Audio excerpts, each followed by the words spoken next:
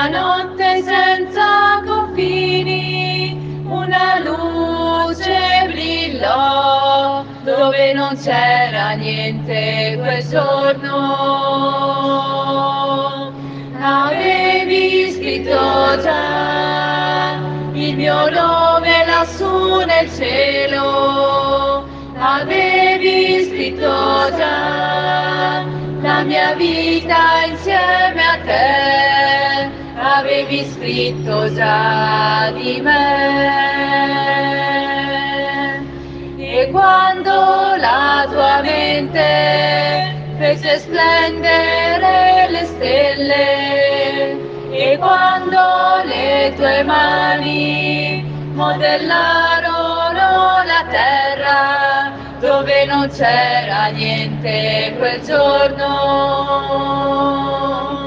Se ieri non sapevo, oggi ho incontrato te, e la mia libertà è il tuo disegno su di me. Non cercherò più niente perché tu mi salverai.